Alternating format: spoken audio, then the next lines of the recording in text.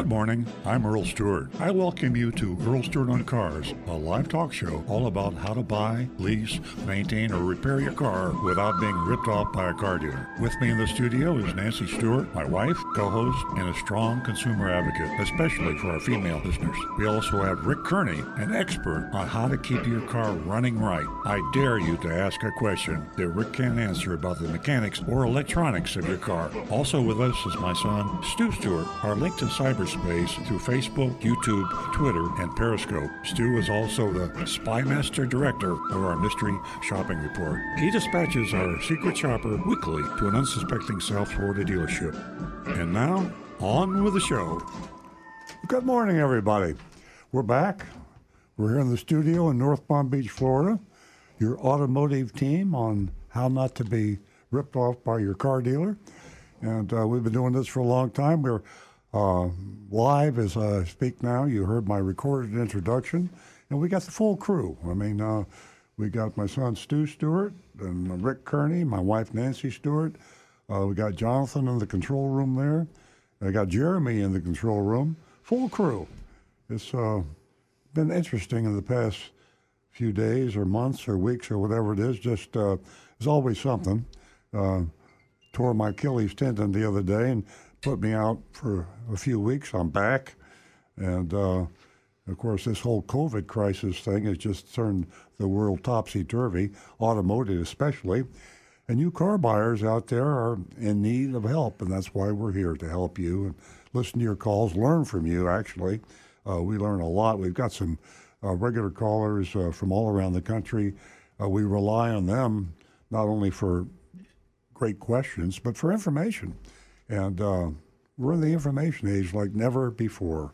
I mean, we got so much information. We even got artificial information now. So we got more information. I used to think I was cool with Google. Now Google's having to switch over to AI. So artificial intelligence. It's absolutely amazing. Exciting to be alive in the 21st century, and risky to be alive if you're a consumer. You know, the consumers are getting smarter, but the charlatans out there, the devious sellers, you might say, among which the car dealers probably lead the pack, they're getting smarter too. So car dealers are trying to figure out how to take your money, and when they repair or maintain your car, and when they sell your car or lease your car. And here we are, Earl Stewart on Cars, in about its 20th year, telling you how you can get a good deal on a car and how you can buy the right car, how you can maintain and repair it correctly. Love to hear from you. I can't overemphasize how important your calls are. I would just keel over right here in my chair in the studio if we didn't have any calls. I mean, that's happened years ago. I still wake up in a cold sweat remembering when we first started, half an hour show, and nobody would call. One time we did a whole show, and this is the truth, I swear. One time we did a whole show and wondered why nobody called, found out that the transmitter was broken, and we were speaking to nobody for a half an hour. So, anyway, I hope that doesn't happen again. We're, as I say, in the 21st century, and things are working real well. Call us on the landline, as we call it now, landline, 877-960-9960. Please write that number down if you haven't got a thought in mind now, question, advice. If you don't want to call, just write the number down, 877-960-9960. Now, Nancy Stewart, sitting to my left here, a co-founder of the show with me back in the day, she is monitoring those phone calls carefully. We prefer the phone calls because we hear the person, we hear the personality, we hear the emotion, the humor. I mean, we have some very, very humorous callers. I'm thinking of the Roadrunner from Miami as I say that, but we have some people out there just are very entertaining. So love to hear your calls. And when you do call, bam, Nancy will knock me off the air, or Stu or Rick, whoever's talking, and say, hey, we got a phone call. We will prioritize your phone calls, 877-960-9960. And if I'm talking too much about buying and selling and leasing and that kind of thing, I can't give Rick Kearney's name out enough. Rick He monitors a YouTube channel, by the way, youtube.com/Earl on Cars, and he has a following of callers that are just amazing. I don't want to say he's got the best callers, but I will say I think he's got the best callers. Yeah, right. And Rick is a certified diagnostic master technician, and he knows what he's talking about. He's been 25, 26 years. He's been fixing cars, and you talk about changing. What he did 25 years ago, what he does today. He's a computer guy, and cars are complicated today. They're overly complicated. I blame the manufacturers for that. I don't think they should be. I think they should be simplified, elegantly simple. That's what they should be. But we've got bells and whistles you can't even think about. And they're just complicated. People buy a car today, and if you bought a new car recently, you'll know this. You drive it home, you don't know how to operate half of the buttons and switches. You don't know, where this is, where that is. And the only thing you have to rely on is a giant, old-fashioned, handbook called an owner's manual, or you can go online. I know that, but it's just too long. It should be simple. User-friendly is my favorite phrase. User-friendly. If you can figure out how to make a car that runs well and AI. Economically and fast. AI. We just talk to it. Yeah, AI, yeah. But let AI handle it. You just should be able to get from point A to point B in comfort, and that's the way it should be. So ask for Rick Kearney if you have any questions about your car. They'll give you a free diagnosis, and that's worth $100 probably. You go into a car repair outfit, and they'll of course charge you to repair the car, but they're going to charge you to tell you what's wrong with the car. I don't think that's right. Sometimes you get free diagnosis, but most often they're going to try to charge you something. Hey, get a free diagnosis, 877-960-9960. Just ask for Rick, or go to youtube.com/Earl on Cars. And, of course, facebook.com/Earl on Cars. You can reach us that way, too. Now, for you texters out there, and that's me, I'm a texter, I always prefer a text. But that's me personally, and that's in my business. It's not on the radio show. We prefer the phone call. But the text number for you texters like me is area code 772-497-6530. 772-497-6530. We have a few choice texters. Anne Marie comes to mind. She texts us every week. I hope she does this week, too. And she is incredibly perceptive. She stays on top of things. She asks the perfect question, meaning it's the question that's on your mind and on our mind, and it really makes us think. So if you have a question and you don't want to pick up the phone call, then please use the text number 772-497-6530.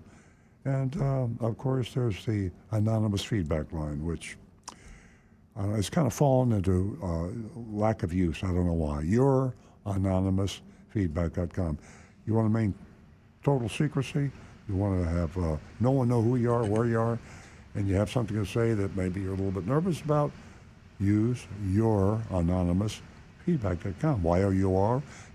YOURANONYMOUS feedback. FEEDBACK.com. YourAnonymousFeedback.com. Rick, what do you got over there? Speaking of good questions, I've got a great one from Negan1. Oh. He says, gas guzzler tax. A lot of these cars, the hot rods, and they put this gas guzzler tax on. He says, I just read the manufacturer is responsible for paying it, is what the law says, yet it is passed on to the purchaser. Sure. So is that negotiable? Well, that's capitalism.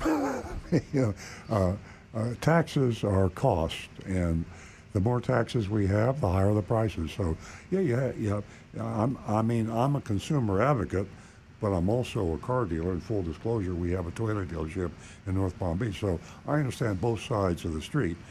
We have to make money, and when prices go up to the business, real estate prices go up, oil, gas, telephone, salaries. The higher the prices, the higher the cost, the higher the prices. I don't think choosing their tax that they have to pay would be a good negotiating tool. I mean, like, I'd pick their you're making enough money, not you have to pay taxes. I mean, that's a hard cost to explain away. Okay, folks. Okay, and Nancy Stewart is going to tell you about a special offer she has this morning for you ladies. Correct. And she's our female advocate, and you know her well. The mic is yours, Nancy. Okay, all of you that are waiting, that have called in, I'll be right with you. But I do want to announce that for female callers, you have to be a new caller. 4. Usually we go for 2 female new callers. This morning, to celebrate Mother's Day, we are going to wait for 4 of you to call. Remember what I said, we're waiting for 4 of you to call. We're going to, the callers that hung up, give me a call back, please. We're going to stay with the phones for a little while. Harriet is calling from Broward County, and she is a new female caller. Good morning, Harriet.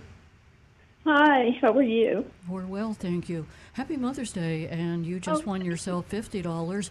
If you stay on the line, you can give Jeremy your contact information, and he'll give it to me, and I'll get that check out to you. Thank you for calling Earl on Cars. And happy Mother's Day to you, too. Yes. I have a 2000... You still there? Yes, I'm here. Okay, how can we help you this morning? I have a 2007 Toyota Yaris. It's a 4-door. And at about 60,000 miles, it first started, where I was getting I don't know how to explain it. It's basically a sloshing of water under, it seemed like under the glove compartment area. Eventually, it would get worse as I made sudden turns. That's when I would hear it the most. And I started to get the dripping on the floor, and this was on the passenger side. I brought it into the Toyota dealership. They didn't tell me what it was. They wanted $500 to fix it. Eventually, I couldn't pay that. I went to another dealer and another service department from a Toyota place. And what happened was he said, it's nothing. It's an accumulation of either leaves or debris. They drained it out for nothing.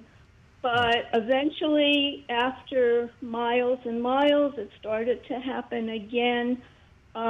This time, I called up Southeast Toyota, told them they sent me back to a dealership, and they cleared it out. But my question is, I now have 125,000 miles on the car, and it is still happening. I have asked many questions whether there's an add-on or there's something I can put on to prevent this from happening, or is it inherent to the car? And I've tried parking away from leaves, trees. I live in a condo area, and it is very difficult for me to escape this situation with the trees. I've tried to do that. I finally found a place to park, but it's still happening. Sometimes it can take a year before it happens. Sometimes it can take 6 months. And that's my question. Is there anything that I can do for this? Well, here's what's happening. What's called the evaporator box and the evaporator core is part of the air conditioning. And you know when you take a cold can of soda or cold water and you walk outside in Florida, humidity hits it, and immediately the outside just starts dripping moisture all over it. The water's just dripping off the outside from the humidity. Yeah. This is the same thing that's happening inside that core. It's collecting a lot of the air. It's blowing air across it, but the humidity, the water is staying in there. And that water is supposed to drip down into the box and go out through a little rubber hose down at the bottom. And unfortunately, sometimes things not being perfect in life, leaves and debris can get down into that box, and they work down into the bottom, and they cover over that little hole down at the bottom. That's when it starts filling up with water. You get that sloshing noise, and condensation will, because it's so cold water, you'll get condensation on the outside of that box that will drip down inside. And what happens is they're going in and they're using like an air blaster or maybe even a piece of wire. They'll poke up in there, or they'll go inside the car and pull that drain hose off and poke something into the box to try to break those leaves up and get them to move out of there. But once the leaves are in there, if they're big enough pieces, they don't always like degrade or break down. So they can move them away from the hole, and they may stay away from that hole for months and months and months, and then eventually they'll move back. The only permanent fix to it is you've got to remove that entire AC box from the car and clean it all, take it apart and clean out all the debris that's in there. Or basically, you've just got to try to avoid being under trees. And when it does happen like that, when you do get that blockage, you got to just blast something up in there to Rick, clear how it much out. would it cost her to have the operation done to where they would remove the box and clean the leaves out? Probably somewhere in the neighborhood of $800 to $1,000. Wow. Because most places, if they're going to go in there, at that age for the car, it'd be a good idea to replace that evaporator core anyways, because it's going to have started getting corroded. It's going to be dirty and packed up with goo and dirt and debris. And it probably would just be a good idea to go ahead and replace it at that point if you wanted to keep the car for a good length of time. But for 2007, that would be a huge expense percentage-wise. Yeah, it would. Yeah. My recommendation would be to find a local independent shop or even a dealership that's going to charge you a reasonable amount to do this. When it occurs, just have them go in and pull that drain hose loose and clear it out again. And it shouldn't be more than $150 each time, depending on how often it needs it. That's about what it has cost. It's been about that, but I think it's been about four or five times, throughout the years. Yeah. And I was just wondering, is there any way, I know I can't stop the humidity here and I can't stop the leaves, but I don't know, I've tried putting it on in the car, the setting where you don't get the outside circulating air or the inside circulating in the air. Would that be any benefit? No, because unfortunately you're still getting, even when you set it to recirculate, you've still got a certain amount of air coming into the car, because otherwise it would be like driving in a refrigerator. You'd be all sealed up and no fresh air coming. You wouldn't be able to breathe. So there's always a lot of outside air coming in, and it's just that Florida humidity. The only way really is just try a car cover when you're parking the car so that no more leaves can get in there, or just try blasting it every so often. That's rough because of the rain and bringing it back up into a condo, the wet cover. So I've thought about, what about if I open up the hood and where that ledge is and I see some leaves that have gone down into that area? Definitely clean that off. Yep. But how do they get in there to begin with? I've seen them work their way in, just wind and gravity. And Mother rain. Nature does. Mother Nature takes her course, Harriet. Whatever decision that you make, I hope that you give us a call back and let us know what you decided. And as I sit here, I'm wondering if there's any odors that have accumulated in the interior of your car. My suggestion to you is to get some damp red and to put that in your car. I'm a firm believer in damp red. My husband teases me about that. I use it in a lot of places you couldn't even imagine. It's very effective. Harriet, thank you. Would that help the situation? It will help the odor in the interior of your car, which obviously, by now you've accumulated. But as Rick said, the debris that you can see, make sure that you clear that out and choose whether you want to spend $150 or you want to spend $800. So thank you so much for calling. We are backed up with callers, and I hate to be short with you, but I have to get to them. Stay on the line, Harriet. Talk to Jeremy and give him your contact information and also your email address. If you have any other questions, I'll answer them. Okay, thank you very much. You're welcome. Mary, thanks for calling back. I really appreciate it. You've called before, and you're calling from Pompano Beach. Welcome back, Mary. Hi, how are you? Thank you so much, Nancy, for acknowledging my first call. I love you guys. You're really great. My question is, actually, I probably could fill an entire show with the fact that I've been trying to purchase a Subaru Forester Limited, and what the shenanigans, as you would say, of all these dealers. So I've seen on social media, and I've decided that when I go back to New York in the summer, that I'm going to buy a car in New York. But I don't trust the dealers because all of them say, oh, yeah, we sell cars out of state all the time. So my one question was, what is really the protocol? I don't want to leave New York unless I know that the paperwork to satisfy Florida has been done. So what would I ask them for? Well, if you're going to ask them to ship, the first thing is a total of all of your costs. No, I'm going to drive. I'm going to drive. Oh, you're going to drive it up there? Well, I'm going to drive up my 2018 Honda EXL.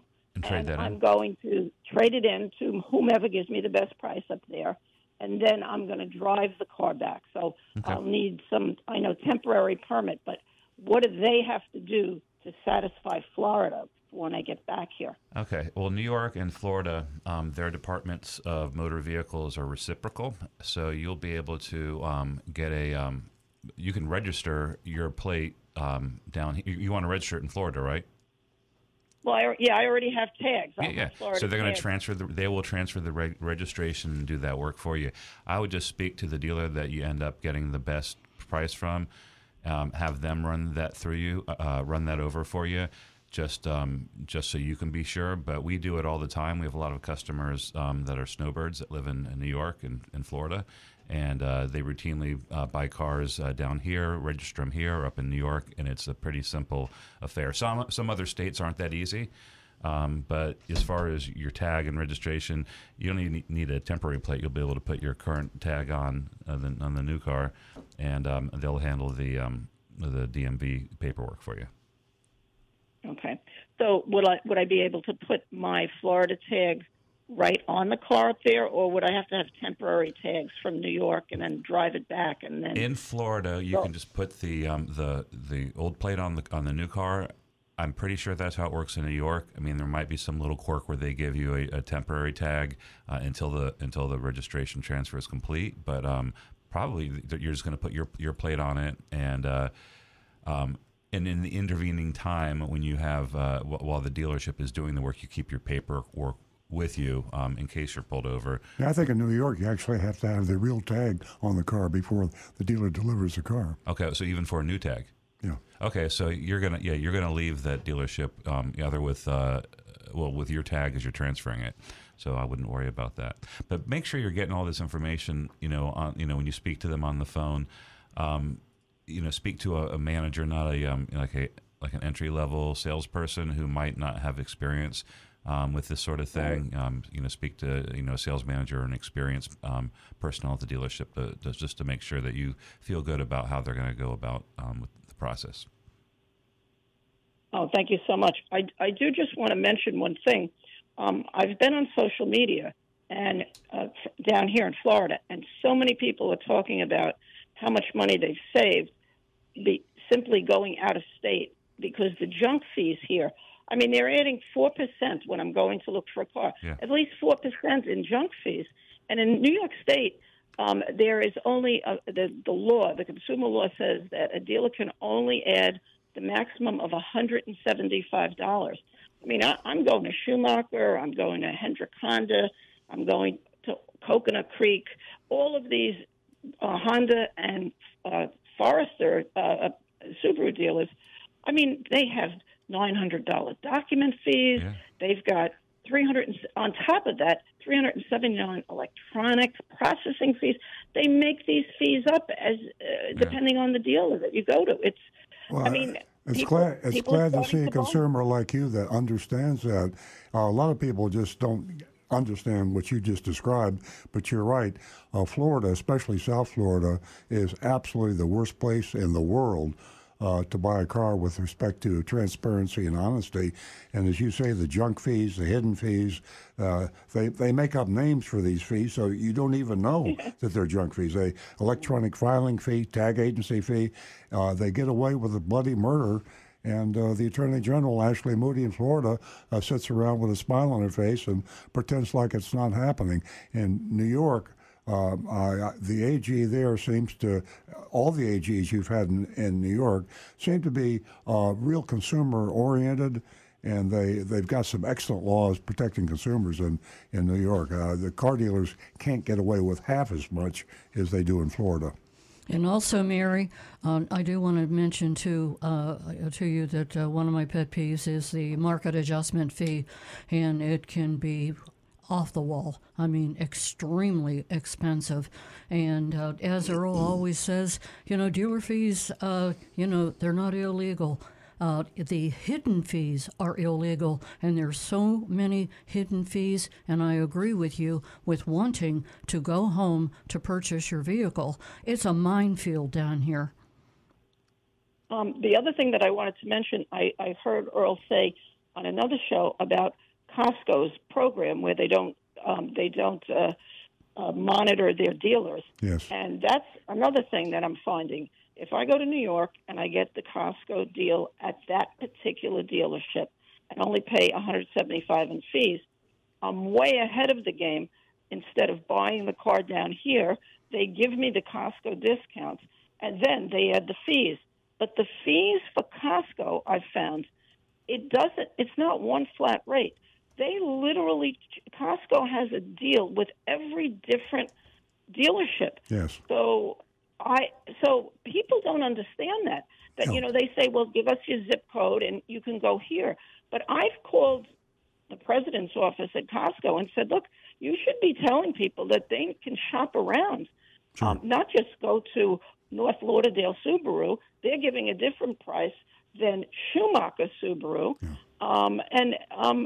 It's really not that far a difference. And now I've gone to Bill Culp Subaru, who literally in New York, in Rockland County, in New York, has sent me the whole sheet immediately by text and email. This is what the car will cost. No playing games.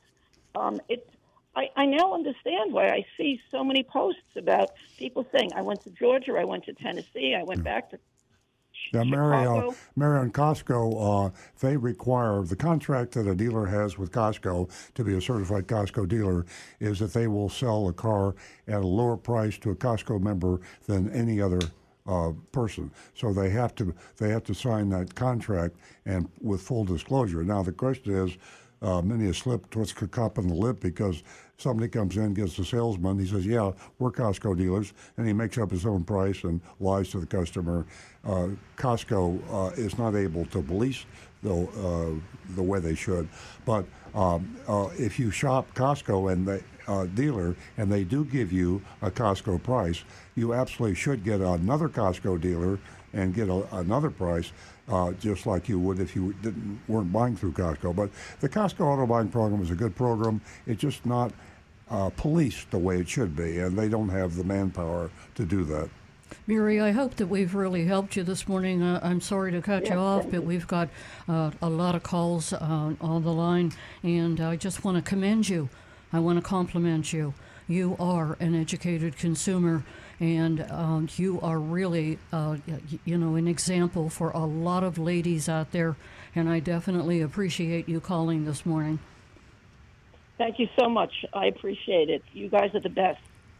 Stay really in touch. A lot of people. Let us, yes, definitely. Stay in touch and let us know what your decision was. Okay, thank you so much. Have a great day. Bob, thank you so much for waiting. I appreciate it. Bob's calling from Lake Park. Good morning. Morning, Bob. Bob? Are you there, Bob? Hey, Bob. We kind of got a bad connection. I can't hear you. Happy Mother's Day weekend. You're kind of in an interrupted kind of mode, in some static. I think I just heard him. Are you there, Bob? Yes. Yeah, we can hear him now. Oh, okay. Okay, perfect. Happy Mother's Day weekend, everyone. Thank you. Thank you. Thank you. How's your foot doing there? How's your foot doing? How's my what? Are you, Your foot. Bob? Are you asking me or are you asking Earl? Yeah, my Achilles heel. Yeah, I tore my tendon. It's getting better. It's a few more weeks in this boot, but I don't have to use my knee scooter anymore. Thanks for asking. Okay. Well, it reminds me of that movie with the U-boats. It was called Dot Boot. Does move. Oh, I hate Very that funny. boot. I had to sleep in it. I begged the doctor. I was just going to take the boot off when I'm in bed. He said, yeah. So that helped. I'll get through it. I'm lucky I didn't have anything worse happen. All right. Well, the reference to the gas guzzler tax on the Mustangs, that's right on the Moroni label. They put it. They're going to have it on the. They show that to you right on the Moroni label, so it's baked right into the price of the car. Also, the new Mustangs will have no AM radios next year. Yeah. The new car that's coming out. But I wanted to talk to you about the airbag situation because I've been reading a lot about BMW issued a no drive for their Series 3 and Series 5 cars. And I just read that now the United States wants this one company to recall 67 million cars for the airbags. The inflators, yeah. For the inflators. I think they're called ARC. Yeah, they're out of Tennessee. Yes, they're out of Tennessee, and they're refusing to do it. They're Really? refusing to recall the cars. Yeah. And I know you used to go around doing the airbags thing. You don't do that anymore, but I thought it's very interesting that there's still extremely dangerous situation out here with numerous millions and millions. They said 67 million cars. They said that there's been 9 documented incidents over the years similar to Takata, and they wrote a letter back to the NHTSA saying they disagreed with their assessment that it needs a recall. They're claiming it was a few one-off from manufacturing anomalies that's since been addressed, and so they're refusing. I don't know. Can they be forced to recall a product? Do you know? That's up to NHTSA, is it not? I don't know if it's a compulsory thing or if it's I do know that some manufacturers, it was at Ford, voluntarily are recalling some of the vehicles that were built with this inflator, but the manufacturer of the inflators, like you said, refusing. Right. So I don't know if they can be compelled or if it's do you know, Earl? Well, I think a safety recall is mandatory, and I think there are suggested recalls that are voluntary. So interesting enough, with recalls, what we're seeing now is a groundswell of recalls.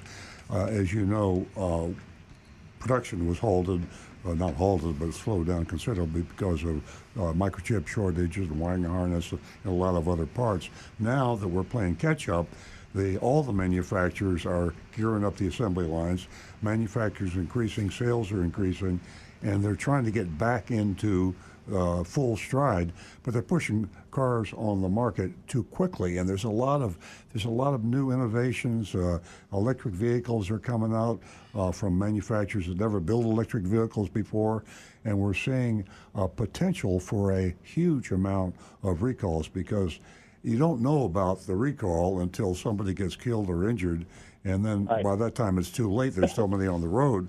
There are too many people in danger. So all I can say is try to stick with the more reliable vehicles. Some of these manufacturers out there are really taking chances when they're putting cars into production that they shouldn't. I don't know how you can identify if you have an arc inflator, though. That's not going to be on the windows. What happens next, I think, is if they don't come to an agreement, they'll get sued by the NHTSA. There'll be legal action. They could be forced to do it. Right. Well, that could take years to play out. Right. I saw the Costco Auto Program has collaborated with Volvo. If they give you a coupon now if you buy an electric Volvo for $2,500. Really? And if you buy one of their other vehicles, $1,000 coupon if you go through the Costco Auto. I thought that was interesting. Yeah, that's good. Costco does that with a few manufacturers. I wish more manufacturers would sign up, but that's good. Volvo. Yeah, call. Now, I had a couple calls last week. One fellow called changing his wheels out on his car. And I was wondering, if you do something like that, would you not have to call your insurance company and get a rider on your policy? Because if the wheels get stolen, and they're wheels can be very expensive nowadays, they may not cover it. That might be something you put under your homeowners or something like that. I think. Can you put something valuable that you own on another policy? Actually, I think a lot of automotive policies, if you upgrade the car with upgraded stereo, off-road equipment, anything that you've done that increases the value of the car, you report that. You would get a rider put on it. Same thing as a lot of folks that own classic cars, antiques.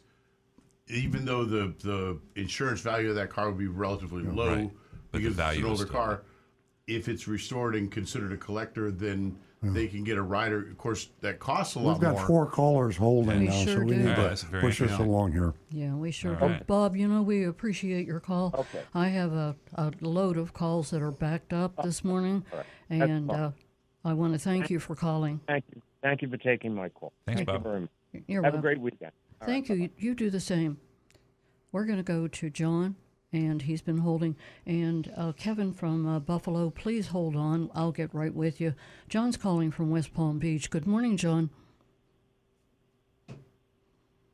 You there, John? John John. John gone. John's gone. Hey, John, if you can hear me, why don't you give me a call back?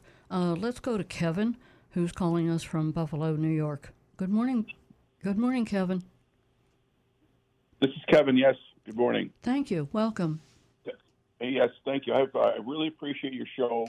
The knowledge your team provides is very, very good. For example, I went out of my area to buy a car because it was several $1,000s cheaper because my local dealer wanted to put on add-ons that I didn't want to pay for. Good for you. Dealer add-ons. Your idea about going to a dealer to get even an oil change was $30 cheaper at a lower end of the same manufacturer's dealership, and it was a very great knowledge. Rick, I watched your video about changing a lug nut on a tire using a breaker bar. Very nice, Rick. The information is, that's a couple years back, that video. My 2 questions this morning are, one, I have a full-size spare tire, and when they do an oil change, they always want to rotate your tires, but they resist on putting the full-size spare tire in the rotation. Should that be done, or do I have to pay extra for that? I generally would recommend it simply because the tires that are on your car they're pretty much geared to the side of the car that they're on and should be rotated front to back. The reason for this is if you cross the tires, you're very likely, because of tire conicity and radial tire pull, you're going to create a pull to one side or the other. The spare, keep it full of air. Make sure they check it each time you do a service, but keep that in the trunk. And the tires that are on the ground, keep those rotated about every 5,000 miles. And I think you're going to be a lot happier with life, because I know Florida roads aren't the greatest, but I've driven on some roads in the U.S. that are pretty nasty. And it's best to keep them nice and straight like we have. Okay, front to back. That's great news. The last question is, my car says it should take 91 octane. Is that a good idea or bad idea? If it recommends 91 and you're comfortable with it, go for it.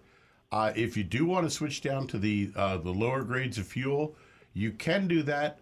You might notice a tiny little change in power in drivability, but for most cases, you probably won't even notice it.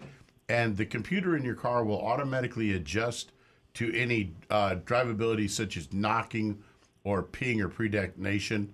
It's going to detect that, and it's going to It won't hurt the car at all. It's not going to bother the caller. Yeah, good idea. All right. Again, thank you for your knowledge. It's very interesting. And I want to give my time up. I'm sure Marty will be calling pretty soon about his car coming. Thank you very much. Appreciate it. Thank you so much, Kevin. We love hearing from you. Have a great weekend. Give us a call, 877-960-9960, or you can text us at 772-497-6530. And we sure would like to hear from you. at anonymousfeedback.com. And ladies, I'm waiting to hear from 3 more of you, because each one of you, as a new caller, can win yourself $50 this morning. And I have a question for you. Do you pay attention, ladies? Do you pay attention to maintenance and repair costs? Statistics show that there are more women in the service drive taking care of either their car or the family car. Give me a call. Give us a call. We're here to answer your questions. 877-960-9960. Or you can text us at 772-497-6530. Now back to the recovering car dealer. You know how much I'm in love with Consumer Reports and the new issue.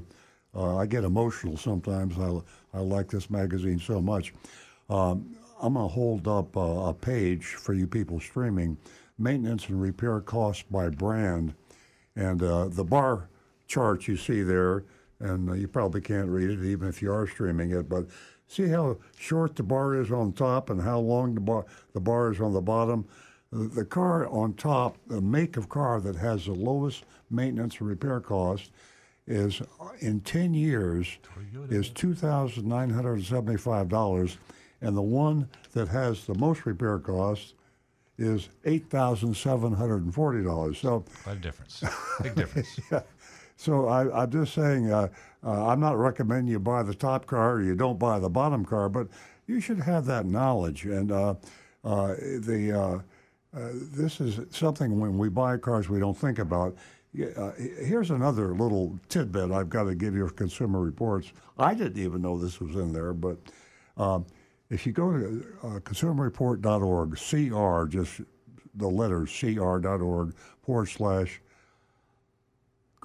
/ car repair, CR.org, car repair / car repair, and you put your zip code in, it gives you safe places to have your car repaired.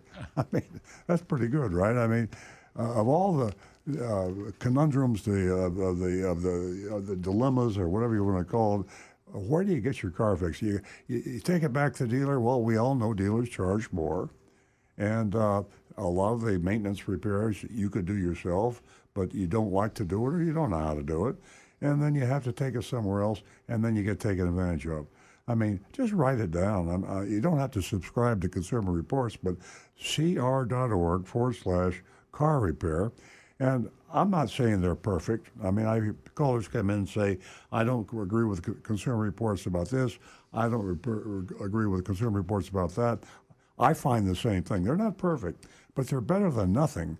And to go blindly into a car dealership or an independent repair shop and say, we had a caller just a few minutes ago on the air that had an issue with leaves that they're getting into her evaporator hose and plugging up the hose in her what's she have, a Toyota Yaris. Yaris, yeah, Toyota Yaris. And she went someplace, they want to charge her $500. Go to consumerreport.org / car repair, put your zip code in, and you put your make, model of your car, what the problem is, and they will give you an estimate of what it should cost. I mean, that in itself is worth its weight in gold. I mean, how many people really know what car repairs cost? So if you've got a pretty good idea what your problem is with your car, or let's say you go to a car dealer and he gives you a quote, what about your smartphone? And keep him honest. Say, okay. It gives the estimate right there. Yeah, give the estimate right there. So I'm in love with Consumer Reports. I think that you can subscribe for $30 a year. I mean, when you consider how much a car dealer can take advantage of you for, that $30 is money well spent. They can also tell you where to buy the car, the best car to buy, the lowest maintenance, the lowest insurance is worth its weight in gold. Okay, what are we doing text-wise or call-wise? Well, I can get to Anne-Marie's Let's text. do that. Yeah, she's got a text waiting for us. Good morning. I hope everyone is well and on the mend. Yes, everyone is, I think. I realize you're a car dealer and not a veterinarian, but you are a dog lover. We all are. in your opinion, what is the best, safest way to secure a dog in a vehicle so the pet doesn't go flying in the event of a sudden stop or accident? Thank you. And I got the answer for you because I got it for my dogs. There's clips that hook to their harness that clip into the seatbelt receiver. And you just basically, you put the harness on your dog, and on the back where you hook your leash, that hooks into the seat. And they have a little leeway, but it also keeps them from climbing all over the car and causing an unsafe situation, which some dogs do. My dog doesn't. He's a great car boy. The thing that prompted her to ask about that was the tornado that hit Palm Beach Gardens last week. I think we talked about it. Did a whole bunch of damage down here. It was an F2 tornado. So down in Florida, we get little skinny water spouts, but usually nothing like that. Anyway, cars got flipped. There was a video that it's viral online of a guy right there at US 1 and PJ Boulevard. Somebody was filming in their cars. The tornado crossed the intersection, picked his car up. He had this Volkswagen SUV, flipped him around, landed back on the tires, fortunately, but he was in there with his I think it was an Australian Shepherd. He had his dog in there with him. And neither one were injured, but the dog started in the front seat and wound up in the back in the cargo area. So it was probably terrifying. But yeah, that's probably the best way is that clip thing. Yeah. I've also seen like barriers and things that you can put between the like mesh and things like that. That could stop some forward progress of a dog flying through a car, but you probably want to belt them up pretty good. I just Googled safest cars for dogs, and there's a wealth of information. Is it? Oh, yeah. I think, that came up somebody. I never thought about that, but you buy a car, you think about how women are affected, how men are affected. What about dogs? Yeah. I was driving a Tundra, big old truck, because I had to move some furniture, and I had my dog in it yesterday, and he loved it because it's so huge on the inside. You can roll the rear window down, and I think it's a truck dog. My dog is 65 pounds. Yeah. And I had the aluminum bars barricade that I bought at a pet store, and I would strap it to the seat, the back seats, the back of my front seats, so my dog could be in the back seat and not jump up on you. And I still use the harness strap for her, but in an accident, even just the idea of a 65-pound dog flying loose through your vehicle, that's not good. It's horrible for the dog and for yourself. Yeah. And so, folks, if you carry your animals with you, your pets, take good care of them, strap them down.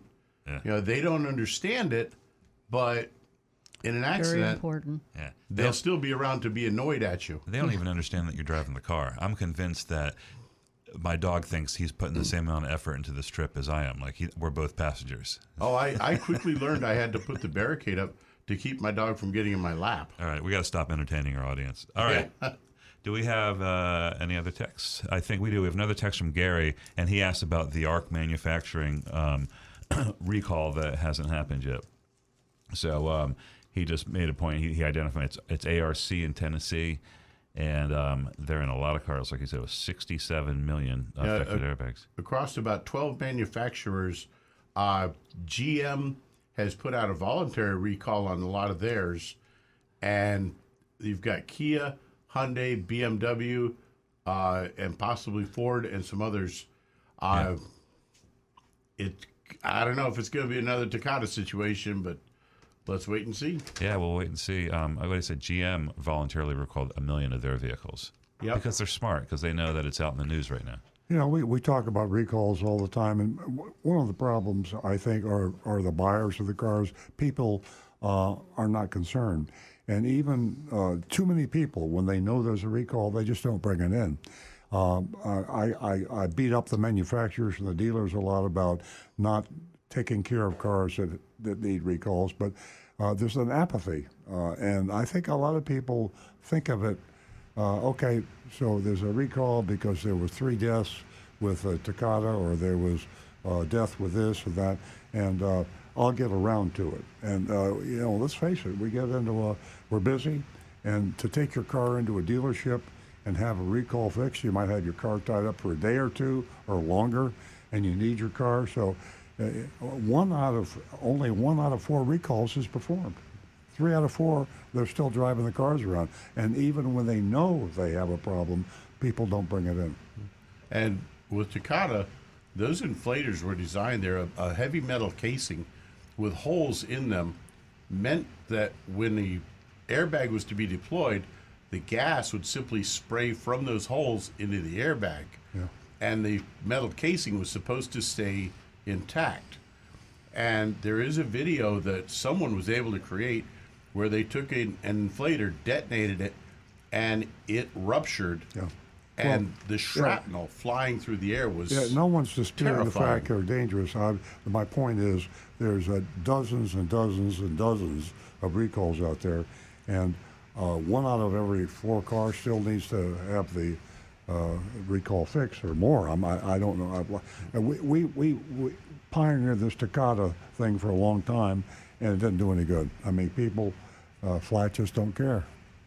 Well, I mean, they didn't do any laws, but a lot of people listening to this show, I guarantee, could have avoided a disaster because thousands of people ran their VINs that they didn't know how to do that. We did this for years, we didn't help everybody, but we helped a lot of people. Yeah, it's still worth it. There's also the advantage now that as things have progressed in dealerships, every time a car comes in for service, the VIN is automatically run to be checked for recalls on those. They're supposed to. Dealers are supposed to do that. Well, yes. they're pretty much getting them now. So it's, I mean, it's automatic. At least for Toyota, I know it's automatic. It is done every single time that VIN gets put into our computer system. It's checked for campaigns. Absolutely. If you're trying to get in touch with us and you don't have the number by now, that number is 877-960-9960. And you can also text us at 772-497-6530. And ladies, as I said earlier, we are celebrating Mother's Day. We're waiting for 3 more new female callers, and you can win yourself $50. And I'll put another question out there for you. Whenever you are looking to purchase a new car or lease, do you ever factor in what it's going to cost you to keep that car on the road? Do you know that there are a lot of consumers that don't take that into consideration? Give us a call. Let us know how you feel about it. 877-960-9960. Now back to Stu. No, we're all caught up. I don't have any text or anonymous feedback. Okay. How about Rick? I've got one quick one here from Igor Koski. He says, I have never seen any dealer principal take the time on a weekly basis talking to folks about cars and being so transparent as you, Earl. I take my hat off and bow down to you, sir. Keep doing what you're doing. Well, thank you very much. It's nice to be wanted. I sometimes wonder why we're successful. We have a car dealership, but we're successful. And you would think at some point in time it would dawn on a lot of car dealers that buying a product, whether it's a television set or a home or a car, one of the things that you have to have is the buyer's trust. And you'd be surprised. A lot of people think I'm a do-gooder, but I'm doing myself good too, because by treating customers the right way and paying attention to their complaints and trying to take care of them. We're far from perfect. It's good for business. So you car dealers out there listening and salespeople, give it a try. Try being honest for a few weeks and see what happens. I mean, if a person comes into your dealership and asks for a price on a car, give them the price. And give them their God-given right to be able to shop and compare that price. It's in America, competition. That's the name of the game. There's a reason we're a great country. We have capitalism, we have competition, and competition keeps everybody pretty sharp. Because if you're dull, the sharp competitor is going to take advantage. So give people a good price and let them shop and compare it, and be honest with them. You'd be surprised how many more cars and how much more money you'll make if you try doing that. Meanwhile, I know we're preaching to deaf ears to a lot of dealers, but It makes me feel good to say it anyway. Okay, we're going to go back to the phones, and we are going to talk to Marty. Marty's a regular caller from West Palm Beach. Good morning, Marty. Good morning. Happy Mother's Day to you. Thank you. Do Tuesday, you have good news for us? Yeah, Tuesday is a big deal for me at your dealership. Supposedly my car's coming in. Oh. I've been given the date a few times, but now the salesman called me up and told me the 16th. So we'll see if that really happens. But my question is for Rick, before I celebrate, is there any, since I've never had a hybrid car before, is there anything that Camry hybrids people have complained about that is really normal and that I shouldn't be nervous about it? The noise it's going to make. There's a noise that the hybrids make intentionally. It's not a defect. It's because they're so quiet when they're in all electric mode that you need to alert people and animals, and it sounds like a howling. Especially when you put it in reverse. Yeah. I've heard it described as the wailing of damned souls. Yes, that was me, I think. Yeah, a chorus of demons. No, mine was a chorus of demons. Yes, that's what it was. That's it. It's unsettling, but when you because people have asked, there's something wrong with the car. It's not. No. Okay. The other one is when you put the car in park, you're also going to hear this little kind of a zipping sound almost from the back. That's the actual electronic parking brakes applying on the rear wheels. In addition to having it in park, the parking brakes apply by themselves now. What's that noise? Is that what it is, or? Yeah, it's just a little slight buzzing sound when they apply. Right. It lasts for about a second and a half. But you'll hear that. Other than that, it's the uniqueness of the gas engine does not run all the time. You don't control it. The computer will determine when the gas engine runs. And especially just sit back, relax, and enjoy it, and let the car do what it wants to do, and you will get the greatest fuel economy. Just drive gently and enjoy that new car. All right. Do you have to press that EV button, or is everything automatic? It's automatic, but there is an EV button that you can push that at lower speeds you will be able to drive at your choice, as long as there's a full enough charge on the hybrid battery, and the indicators on the screen will show you, what your charge looks like. That's another fun thing about it, Marty. Is don't get in an accident, but there's all sorts of stuff to look at, like the energy flow between the battery and the electric motor and the gas engine, and you see when it's charging, and also when you're braking, you'll see how you're getting a charge from the regenerative braking, so that braking energy is getting transferred back into the battery. Okay. So it's pretty cool. But like if you drive somewhere, let's say it takes you 20 minutes to get someplace, it should be driving on the battery. It's gonna go. It depends on what the charge is. Let's say you drive home one day from Publix or something. You get home, you park in your driveway, and just happens to be at that moment the hybrid battery is not very charged. Well, when you leave the next day to drive in your car, it's going to have to charge up, so you're going to probably be using more gas right off the bat. On the other hand, sometimes when if it's got a full charge and you're going in your neighborhood, it's going to say, I don't need any electric motor at all. Any gas motor at all, and you'll be cruising silently through your neighborhood. It's kind of neat. Okay. But yes, there is an EV button that you can push, and you can choose to go in all EV mode, but I'm not sure what the top speed for that is. It was a while back. It was pretty slow. It's about 25 miles. 20 to 25 miles per hour. But in other words, if you press that and there's no juice left in the battery, it won't do it. Right to gas, or it just won't do it. It just won't do it. Yeah. Okay. All right. I'll see if Tuesday's my big day. I hope you have a big cake there or something. We have bagels, Marty. We had, Well, that I know. I might put a 15-month candle on a bagel. Okay. There you go. There we go. We'll sing for you. That's a great idea. Well, thanks. Hopefully Tuesday it'll be there. All right. All right. Thanks, have a Marty. good one. Thank you, Marty. We're looking forward to it also. Give us a call and let us know how you like your new car. We're going to go to John in West Palm Beach.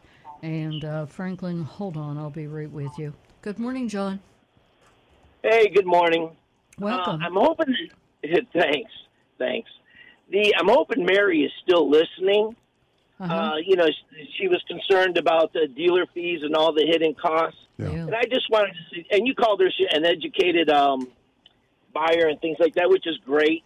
But I'd like to give her just a little bit more education and this is to her. There's a dealership near North Lake Boulevard. I can't remember the name, but they don't have all those dealer fees and nonsense. As a matter of fact, I think they still have the 7-day return policy, no questions asked. I think it's on US 1 near North Lake. I can't imagine. They may not have the Subaru or Honda that she wants, Yeah, they don't but there's do other Subarus. cars that I'm sure she might like. Yes.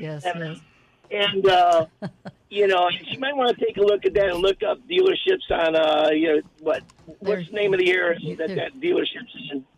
North Palm Beach? Yeah. Or it's West Palm Beach? Yeah. I hear there's a lot going on over there. Yeah. Hey, Mary, if you're listening, you might want to check them out. They're really fair and they're not going to cheat you. Yeah. Save her a trip. Yes. Definitely. And that's all I had. Thanks for the commercial, You're a real John. comedian. Thanks, Sean. Oh, you're welcome. I We'll like see you that. later. All right. If you weren't going to promote that dealership, I figure I would.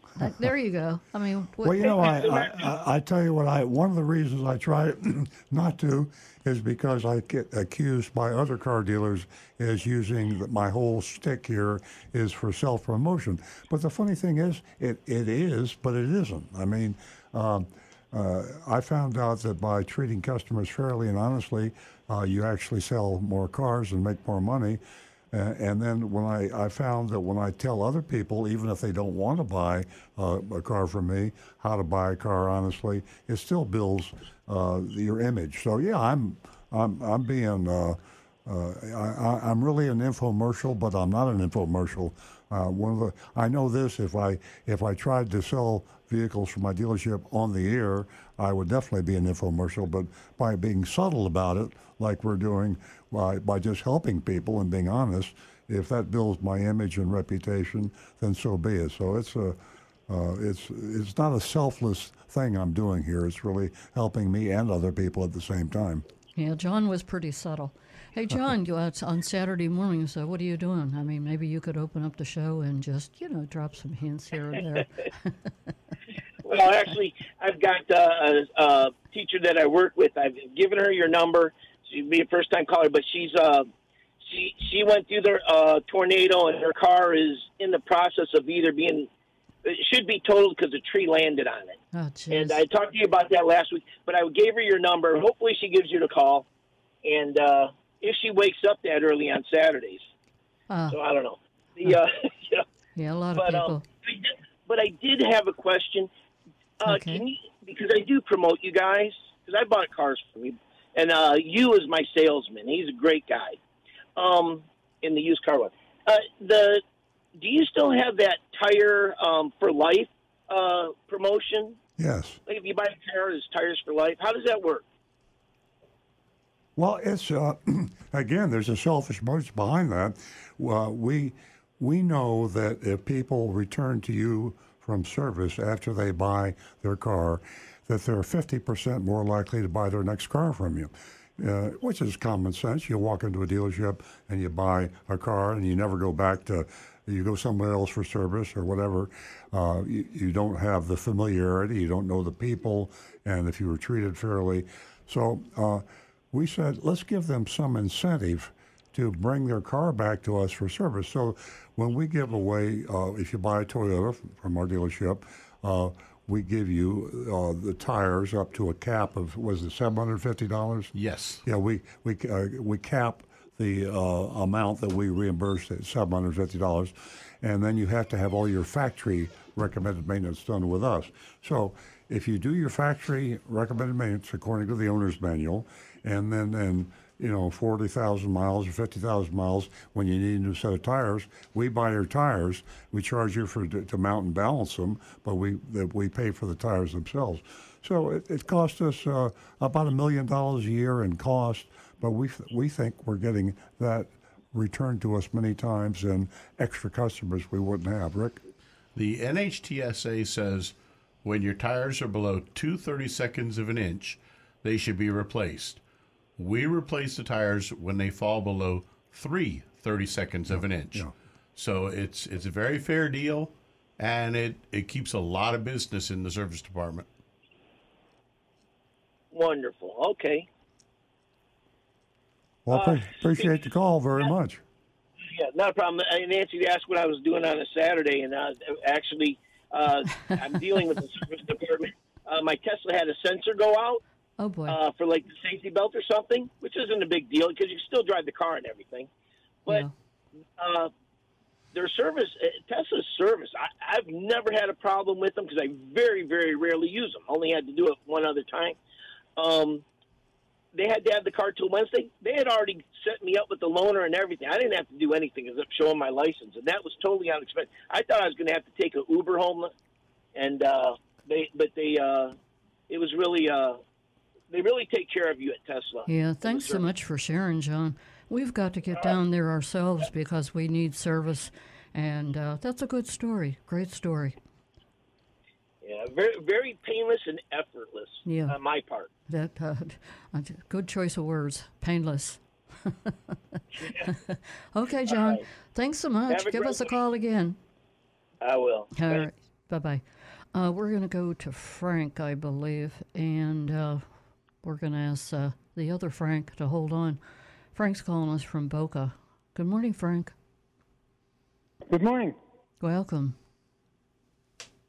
What can we do for you this morning? Well, I've got a 2013 Toyota Sienna. I've had it since it was new. Now, I didn't notice it for after the first year before I rolled the back window down by mistake, hitting the wrong button, you know? Uh-huh.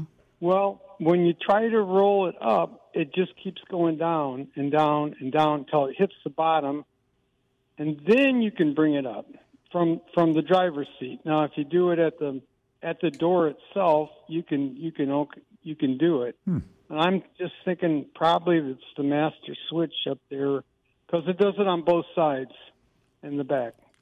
Try this first. Turn your key on. Go to those back windows. You want to use the window switches on the actual back doors. Press the switch down and hold it.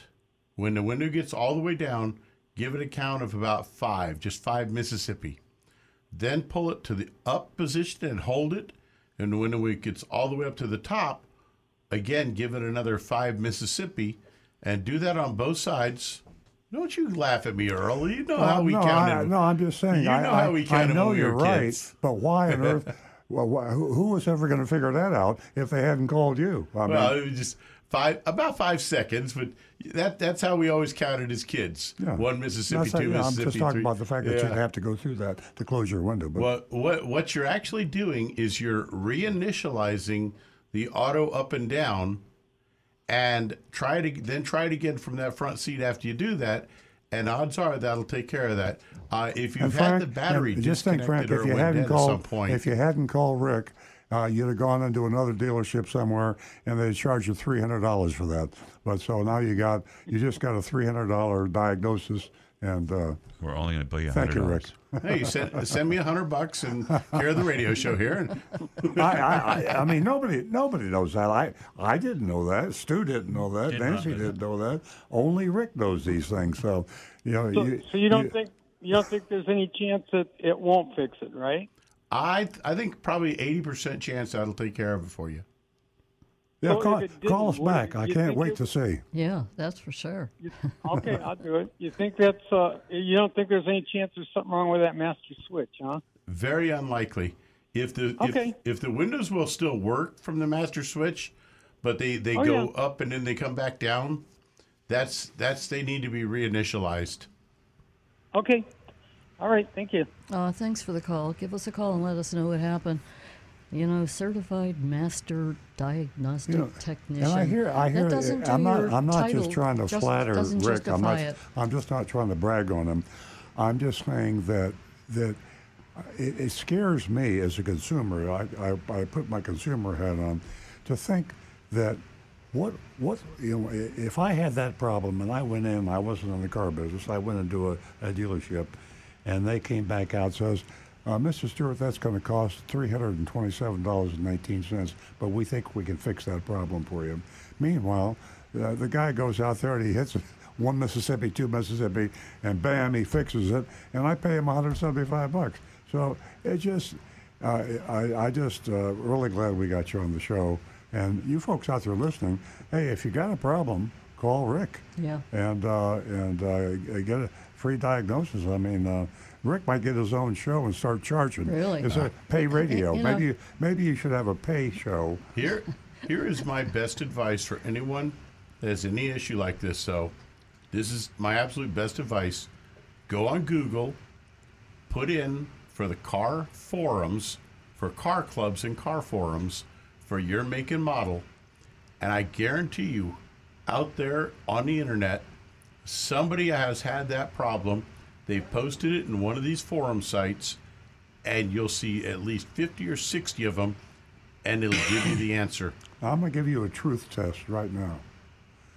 Have you ever, in your course of your daily work, had a problem that you couldn't figure out, and you used Google? Absolutely. Oh! Probably within the last month. See, now, not only is he smart, he's honest. He's using Google to fix your cars.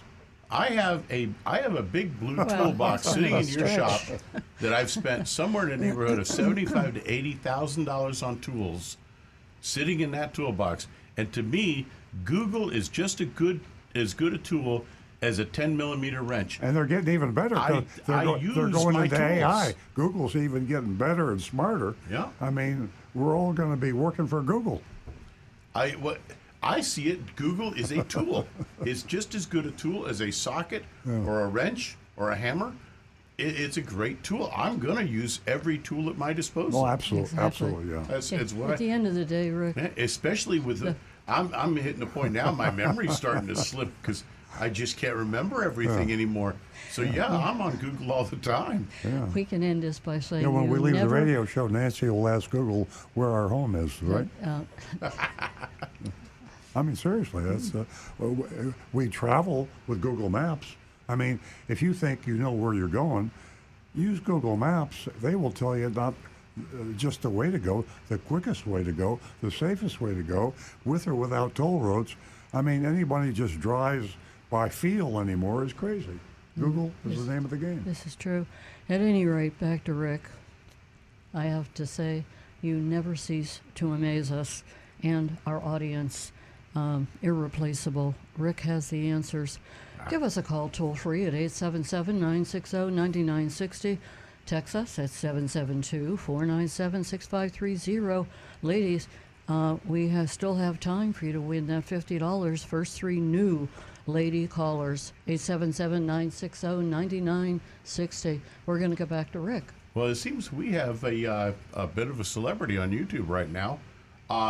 Igor Koski, who I mentioned just a moment ago, he said he was happy to see someone as transparent as you. Donovan clicked in and says that he's nice to see Igor here from the Car Edge live streams. Oh, cool. And obviously I'm unfamiliar with Igor, so I asked, and he says, Igor says he is an ex-dealer principal. He sold his franchised automotive group in New England last year. He also believes in transparency and always puts his customers first. His policy was customers are always right with no ADMs. I'm guessing that's additional market adjustments. And he is a longtime member at Car Edge with Zach and Ray. He says, I'm glad you, Earl, and your organization are a part of the Car Edge community and now the most recommended dealer in Florida to do business with. That's great. He says 100% Earl, repeat business and keeping existing customers is what transparent dealers strive for. So, Igor, thank you for joining us. Igor, yeah. I mean, getting another connection in with we Car are not Edge. alone. You're blushing. That's great. That's really nice. No, that's It's a pleasure. I get these occasionally, with social media. A lot of time retired dealers. I had one just this morning, and they contact me because it's like we're in an endangered species, and when we find another one, here's another one, and maybe it's like growing. Voices in the dark, finding each other. We're finding. Right, exactly. We're a Another lovely community voice now. in the dark. Yeah. Like And CarEdge.com, by the way, I'm glad that was mentioned because it's a kind of a new venture of Zach and Ray, where they're going to be aiding people in finding the best dealers, the most transparent, honest dealers. Also, it will give you different people and experts in finance, experts in this and that. CarEdge.com, check them out. They do a really good job, and they are going to be able to. You'll be able to eventually be able to go to every state and get. If you want to buy a Subaru and you live in this part of New York, this is the best place to go. So, CarEdge.com. They're evolving in that direction, and Zach and Ray, the founders, father and son team, they do a great job. Yeah, definitely they do. I want to ask Frank, if you're listening, Frank, give us a call back. Sorry I couldn't get to your call in time. Earl's latest column that you can read in the Hometown News and in the Florida Weekly is Grading Car Dealers on the Curve. Who are the most honest prisoners in Sing Sing? I really like the first sheet here. It's really, can you see that? That's nice. Did you know Sing Sing was still around? I mean, Sing Sing in New York. I think I knew that. Yeah. It's very old. Yeah. 1823 or. Oh, I thought it was older than that. I thought it was like a 19th century. 1825. Yeah, and it wasn't 1825. Wow, that's really old. 200 years old. But, tongue in cheek, honest. I always say, in South Florida, when we're doing shopping reports, that every time we give a recommended dealer, that we're saying he's one of the more honest prisoners in Sing Sing. So that was the Anybody motivation. have firsthand experience With Sing Sing? on Sing Sing? Oh, our cousin Lou, has been in Sing Sing since 1975. Is that right? No, I'm just kidding. Thank you for sharing. We're, Frank in Jupiter Farms is on the line, and I'll be right with you. Good morning, Frank. Welcome. Well, good morning, Nancy, and I'm sure everyone's been wishing a happy Mother's Day, so I might as well get along. Yeah. Thank you. Thank you. And Please tell your wife I said Happy Mother's Day. I will, for sure. She's right here, so she heard that, and she's smiling. So, with that, it's funny how you talk about people forgetting things and losing their memory. Because the other day, I forget who I was talking to now, but they knew they knew about a Pontiac dealership, and they knew about Earl Stewart way back when, and the road and the place. And I'm going to meet this guy again sometime in the future, and I'll find out a bit more information. But it was really fun listening to his accolades about your husband, Earl Stewart, and the family. And it's always nice and refreshing. It's cool to hear when people talk about the history, about this Pontiac dealership, because so many people, that was like kind of a downtown landmark. So a lot of people kind of associate it, because they drove past it so often. So when people talk about that time and that place, it is really touching for all of us. Yeah. But the other thing I saw just on TV last night, and of course it made me think of you guys immensely, the big recall on airbags for GM now. Yeah. You heard about that, of course, right? Yeah, we were just talking about it earlier. It's not a recall. Well, GM did a voluntary recall because they had some of these airbag inflators. Maybe a deflator is more appropriate. But there's millions more, and they're not going to. Well, they're fighting the recall. The manufacturer doesn't think it should be recalled, so I guess they're going to fight it out. Oh, okay. No, I missed that. It's been a busy week, and I was a little late tuning in today, but I got the last part. No, it's crazy. It's like a deja vu all over again. Earl expressed how disheartened he was. I mean, because after years of the Dakota thing, and now it looked like here we go again, and there's really not a whole lot that's going to get done. So it's really frustrating to see this Well, story. I hate regulation, and I don't like the government telling us what to do, but if the government wants to get serious about safety recalls, they just have to make it illegal to sell the car with an unfixed dangerous recall. And if they did that, there would be a huge scream and yell, and it'd be a political nightmare. And I don't know which is, how much is our freedom worth? The freedom not to have a safety recall fixed is how important is that? And I guarantee you, until some enforcement is done, recalls just aren't going to get fixed. I mean, you can recall all the cars you want, but you can't make the customer bring it in. They did a pretty good job of getting the manufacturers and the dealers to notify the customers, but you notify them and they still don't come in to get them fixed. It's better than it was, but not much. Yeah, if they made a law, you can't register a vehicle with any open recalls. Yeah, there you go. Then you can't drive it on the road. That's a great idea, yeah. That's not quite as draconian as saying you can't sell the car, Right. but you just can't register it. I like that. Yeah, those are all good. That sounds great. Well, let me let you get back to other folks, but you have a great weekend. It's always wonderful listening to your show. You too. Thank you, Frank. Thanks, Frank, for inspiring the answer to the recall crisis. Yes, thank you, Frank. Always a pleasure to talk to you. We're going to go to Howard, who has been holding. He's calling us from Jupiter. Again, another regular caller. Good morning, Howard. Happy Mother's Day to you. Oh, thank you. Okay. Beautiful day today here in the Bronx. Yesterday it was like 90 degrees, and I felt like I was in Florida. Today it's going to only be 75. Is that right? But it's clear, right? It's clear. Clear. Yeah, it's Clear. good. My How daughter's nice. in Manhattan. Yeah, Yeah. nice. So anyway, a friend of mine has a Subaru, and he's a fish. He does whatever they tell him in the dealer, and I don't even think it's a dealer. A 2021 Subaru. They said you have to have a throttle body clean. I told him, forget about it. It's a joke. This was a long time ago when the gas wasn't that good, and you only have 20,000 miles on. Why do you need a throttle body cleaner? And then they wanted to change his brake fluid. I said, you don't change brake fluid until at least 50,000. Maybe I'm going wrong here, so maybe Rick could come in. Am I correct, Rick? You don't change brake fluid at least until 50,000? That'd almost be early. You're right on the money. Yeah. Is yeah. Is that your friend that you help out from time to time, Howard? Yeah, that's my friend. But unfortunately, he knows zero about cars. And not only that, he has a Subaru, and after the first service, the oil change, he said, stop, I don't want you to do anymore. So they said, why? He says, you put 6 quarts of oil in, and my car only falls for 5.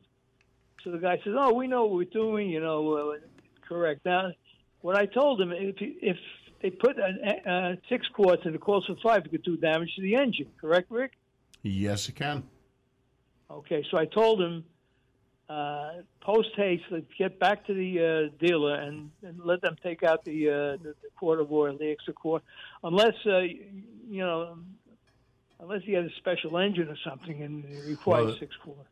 The first thing I would do is park the car on a level surface, make sure it looks relatively level, let it sit for about 5 minutes, and then check the oil and see if it's at the top mark on the dipstick of the safe range. I would leave it be if it's within that range. If it's way over, I'd go back. Okay. Now, being a little less than a quart would not do any harm, but more than a quart does harm, correct? Well, I would say there's a range on the dipstick. There's 2 marks, a low mark and a high mark, and it should be in between those marks. If it's over that high mark, go back. Even just a little bit, I'd go back. Okay. Great information. Thank you very much. And again, happy Mother's Day to all mothers that are listening. And I'll call you back next week. Thanks, Howard. Thank you, Howard. We love talking to you. 877-960-9960 or text us at 772-497-6530. We have a great mystery shopping report coming up, so you want to stay tuned for that, and that's just going to be in a couple of minutes. Our mystery shop took place in Tifton, Georgia, so stay tuned for that. Don't go anywhere. We are going to go to one more caller here, John from West Palm Beach. Good morning, John. Yo, John. Yeah, hi. Hey, this is I'm calling for Howard, and I don't know if we covered it because I didn't get to hear the complete answer. But he was complaining about, or he was mentioning about the 6 quarts of oil instead of 5. Should only take 5. But when you get an oil change, don't you need that extra oil to cover the new oil filter that has to be filled as well? Because whenever I've done oil changes, if it calls for 5 quarts, you had to put extra because of the new oil filter. Well, it depends on the manufacturer. Most of them include the filter in it already. So when they say 5.5, 5.6 quarts, they're already compensating for the amount that it's going to need for the filter. That's why it's because the proper procedure is to make sure the car is level, run the engine for a few moments so the pressure's up, shut it off, let it sit for a few minutes so that the oil will drain down into the crankcase, and then check your oil level. And obviously at that point, it should be somewhere in that safe range, preferably up near that top mark. Okay. All right. Because last time I changed my oil was like 1978. So I think they've changed things. Holy moly. Yeah, it's depending because, of course, most manufacturers now are going to say they're going to list it as liters, and they're also going to have it in quarts, and it can be confusing. So, and for even our technicians, that's why we always tell them, put in this amount, then double check it, and if the oil level is correct, you're good. If not, add a little extra if you need it. Yeah. All right, very good. I learned something. All right, thank you. Great talking Our to pleasure. you. Okay, Rick or Stu, do you have anything for us? I'm checking. Okay. Nothing so far. Okay. It's quiet on the text You mean line. we've got no anonymous feedbacks? I find Not that. since the last one we got was on last week. You know, I was asked a question about electric vehicles and whether or not they may cost more for insurance, than the gasoline, gas. What am I trying to say?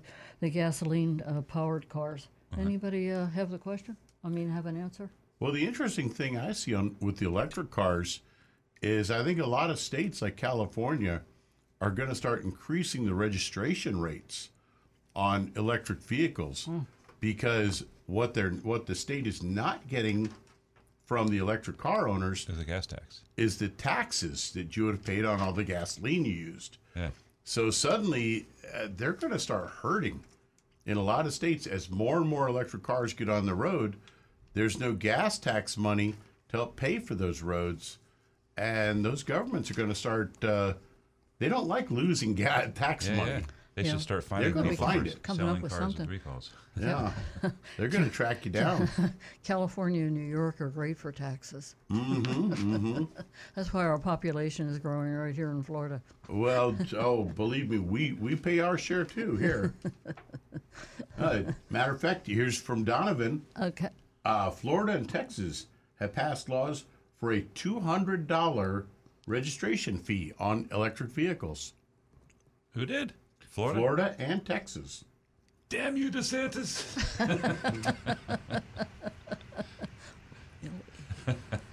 So, yeah, they're... That's good information. That's great information, Stu. Well, hey, listen. Sorry.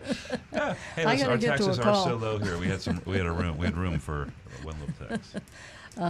We've really had a great time today on the show. We're going to go back to the phones, and we're going to talk to Carlos, who's calling us from I think he's calling us from Tequesta, and I think Carlos has called us before. Good morning, Carlos. Good morning. How are you today? Thank you for receiving my phone call. Oh, you're welcome. Nice to hear from you again. Last week I was listening to your show, and I have a problem with a 2011 Mercedes-Benz. I purchased it last year for a friend of mine who went back to Connecticut. And when I got the car, the wood trim on the car is falling out of the door panels. Mm-hmm. And he told me it was a request for that, a recall for that.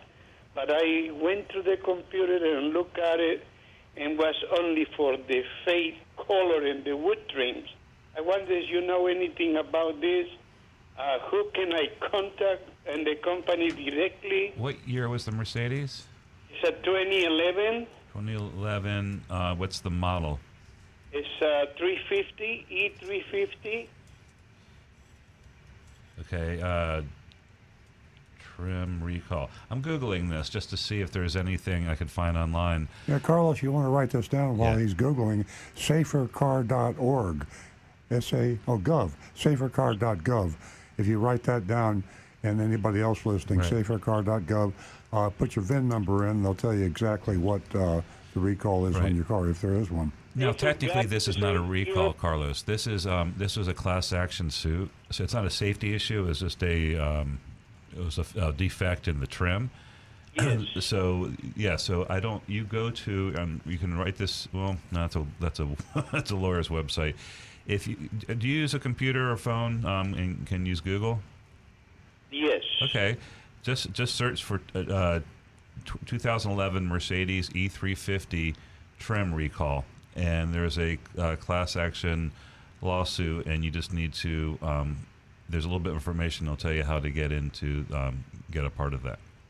Yeah, because. But I don't know if it has anything to do with it coming off, because everything I'm seeing here has to do with the burl walnut trim that's fading, and it doesn't look like it's.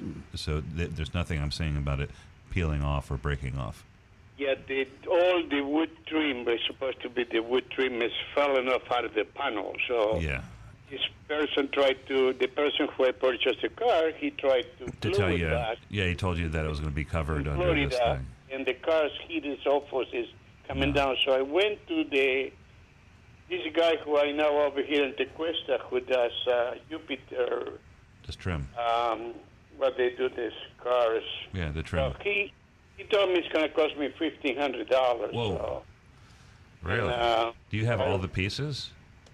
Well, the pieces are breaking apart. Oh, so they didn't just fall out intact. I was going to say you can glue them back in, but. Door panel, and it's one piece for each trim is one entire piece. When you look at the door, the trim is coming out before you get the handle. Yeah. So look like the guys tried to put crazy glue or epoxy. Yeah, that's not good. I don't know if you don't have any recourse probably with the guy who sold you the car. There might be an alternative solution, short of putting real burl wood back in. So maybe the guy quoted you the $1,500 to bring it up to like new quality. I mean, not quality, but there could be another, like a plastic trim that looks nice that could go in place instead of the real burl that would make it look really nice. Just one suggestion, but I would also just look a little bit lower on the recall. Maybe I missed something. Maybe it does include cracking and breaking, but. Carlos, good luck. I hope that works out for you. But like I said, a less expensive. Yeah, you got it. A less expensive option, I think. Yeah. Happy good day. Thank you. All right. Thanks, Carlos. Bye-bye, Carlos. Okay, Rick, do you have anything? As a matter of fact, Igor is popping right up with that one. He said, no, there's no recalls on the 11 E350 class. But Donovan also mentioned, he said,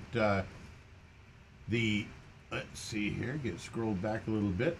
The $200 registration fee that Florida and Texas are suggesting to use or that they have just passed, he says that's basically the equivalent of someone with a 20 mile per gallon car, not a lot of good mileage there, driving 15,000 miles a year would be about $200 in taxes. So they're putting the spurs to it a little. Yeah, they should. And he says Florida's about $75 for a plug-in hybrid electric vehicle.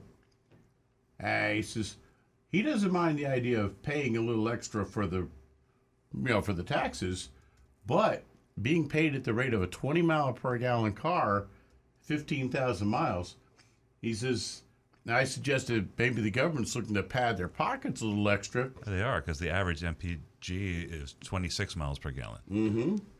And he says that's exactly what they're doing. Electricity's already heavily taxed. They could have just used some of those taxes, but now people with EVs are paying double because you're paying taxes on your electricity and paying an extra registration fee for the lost gas tax. Or they could have done the math with a vehicle getting better fuel economy, because most cars today get much better than 20. Even my Tacoma pickup, I'm getting better than 20. Yeah. So you're talking about politicians, and politicians actually in the last Gallup annual poll came up lower than car dealers. So that shows. This show is about car dealers, but politicians are just as bad. And they'll everything they do is so they can get elected. When they move their mouth, that means they're trying to get elected. Anything they say, they're trying to get elected. Yep. They don't care about you. They don't care about the country. They don't care about their city or the municipality, whatever. All they care about is getting elected, and it's just a damn shame. Those are seriously, on the Gallup annual poll, members of Congress are next to last. Telemarketers are last. Holy mackerel! Where's the car dealers here? We're number one. No. Oh, wait a minute. It must be on the next page. Yeah, we're still last. There's another page. Yeah, we're still last. So they're trying to beat us out of last place. I won't have that. No, we won't have a show. Yeah. Oh, gosh. Okay, folks. I think we are going to go to the mystery shopping report. How's that sound, guys? Yeah. Okay. And vote. My people, you need to vote. Yeah, definitely go to 772-497-6530. And my blog, my last blog was about that. Why do we grade on the curve? If we didn't grade on the curve, we wouldn't have any dealers, certainly in Florida, that you could buy a car from. So I was in the process of speaking about that. You can go to Earl on Cars, and you can read his blog, and you can go to Florida Weekly, Hometown News, and you can also read Earl's column. That is grading car dealers on the curve. Who are the most honest prisoners in Sing Sing? Who are the most honest prisoners in Sing Sing? Anybody have the answer? Hey, no one's guilty. Everyone's innocent in Sing Sing. Exactly. But at any rate, seriously, we love to hear from you. We want your vote. 772-497-6530. The Mystery Shopping Report was our mystery shopper went out to Tifton, Georgia. Now back to the recovering car dealer. I think I wrote that wrong. The first question is, where the hell is Tifton, Georgia? I wrote that because it's Tifton. Yeah, Tifton. It's Tifton. Sue writes these up about 2 o'clock in the morning, so sometimes we get a I think I sent this around like 8:30 or 9. It's interesting here Chevrolet. because this brings to sharp focus the difference between small town dealers and large town dealers. You know, if you're in a highly Chicago, New York, Miami, I mean, it's just a bloodbath. And in the smaller rural areas, we have found, because Agent Lightning travels around, and when she's in a smaller area, the dealers are more honest. I don't want to tip my hand here, but just because everybody goes to church together, and it's like all. Here's Tifton, Georgia. Face each other. This is a I Googled it. I Googled it. Okay, population of Tifton, Georgia, 17,045. It's like bigger than Lake Park. I think. Yeah. I mean, that's a little. They have a college there. It's the Baldwin Agricultural College, and the farm. It's a farming town. They farm peanuts, cotton, and tobacco and pecans. I mean, it's just what a wonderful town to live in. And in a small town, if a business of any type takes advantage of somebody, it doesn't take long for word of mouth to spread around, and you're out of business. And there's a lot of bigger towns. I mean, if you wanted to, you could drive to Atlanta. That's about a 3-hour drive. But people in Tifton, Georgia, go to Prince Chevrolet, and that's who we mystery shop. So here we go. Speaking as if I were Agent Lightning. I arrived mid-afternoon, noticed that there weren't many vehicles in the lot, so I went straight inside. I was greeted by a young gentleman named Russell. He smiled broadly, introduced himself, and asked my name, followed by, "What brings you in today?" I chuckled, replied, "I'm looking to buy a new car," but couldn't help but notice there aren't any, or very many cars outside. Russell explained that they had several trucks and an Equinox. To my delight, I responded, "That's exactly what I'm looking for, an Equinox." Russell informed me that it was top of the line, came with all the bells and whistles. He excused himself to fetch the keys so we could check it out. The vehicle was parked at the front of the lot, facing the road with the hood open. The manufacturer's suggested retail price, MSRP, was $36,665. The addendum, let me clear something up. Nancy talked about this earlier. There are different kinds of addendums. You've got the addendum where they have the dealer install accessories, which are worthless things like nitrogen tires and paint sealant. And then you have the addendum, which is the market adjustment addendum, which is a matter of, we don't have very many of these cars, demand is high, therefore I'm going to charge you more money. Now, no one likes to be charged more money, but of all the addendums, to me, the market adjustment is less offensive than the dealer-installed accessories. Dealer-installed accessories addendum, they're lying to you. They're telling you the nitrogen in the tires is worth $200 or $150, or it's worth nothing. And they'll tell you that window tint is way more than it would cost you to have the window tint done, and they'll tell you the stripes cost you way more than they do. So I can defend as a capitalist a market adjustment addendum if it's honest. I mean, let's face it, you want to buy a Corvette today, you're going to pay over a sticker. You want to buy a Shelby, you want to buy any scarce car today, you're going to buy a lot of money over a sticker, but that's supply and demand. So here we are, looking at the addendum. The addendum glued on the window next to the Moroni label added $970 for Prince Complete Care. Okay, whoops, it wasn't a market adjustment. It was for dealer-installed accessories. So that's not good, but most dealers do it, and that's reasonably great on the curve. We both walked to the driver's door, and again, we're back in Tifton, Georgia, the Chevrolet dealership, Prince Chevrolet. I climbed to the driver's seat while Russell, the salesperson, walked around to the passenger side and took a seat. He didn't mention anything about test drive, but spent a considerable amount of time going over the car's safety features. He also mentioned that they pride themselves on not marking up their vehicles as much as their competitors. I mean, that's refreshing. I mean, to be honest, you're not going to have anybody say that we sell cars. You know, to be totally honest with you, we charge more money than our competition. I mean, you're not going to hear that. So he's going to tell you that he does mark up their vehicles as much as the competition. That's okay. Inquiring about the $970 Prince Care, Russell explained the benefits, especially for local residents.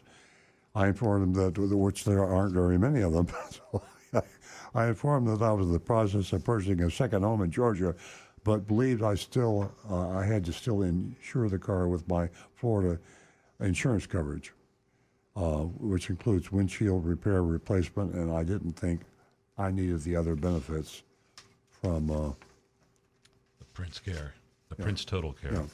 Russell suggested he could speak to his sales manager to see what could be done should I decide to move forward. I get the idea they don't get that many shoppers from out of the area, and it's a small dealership.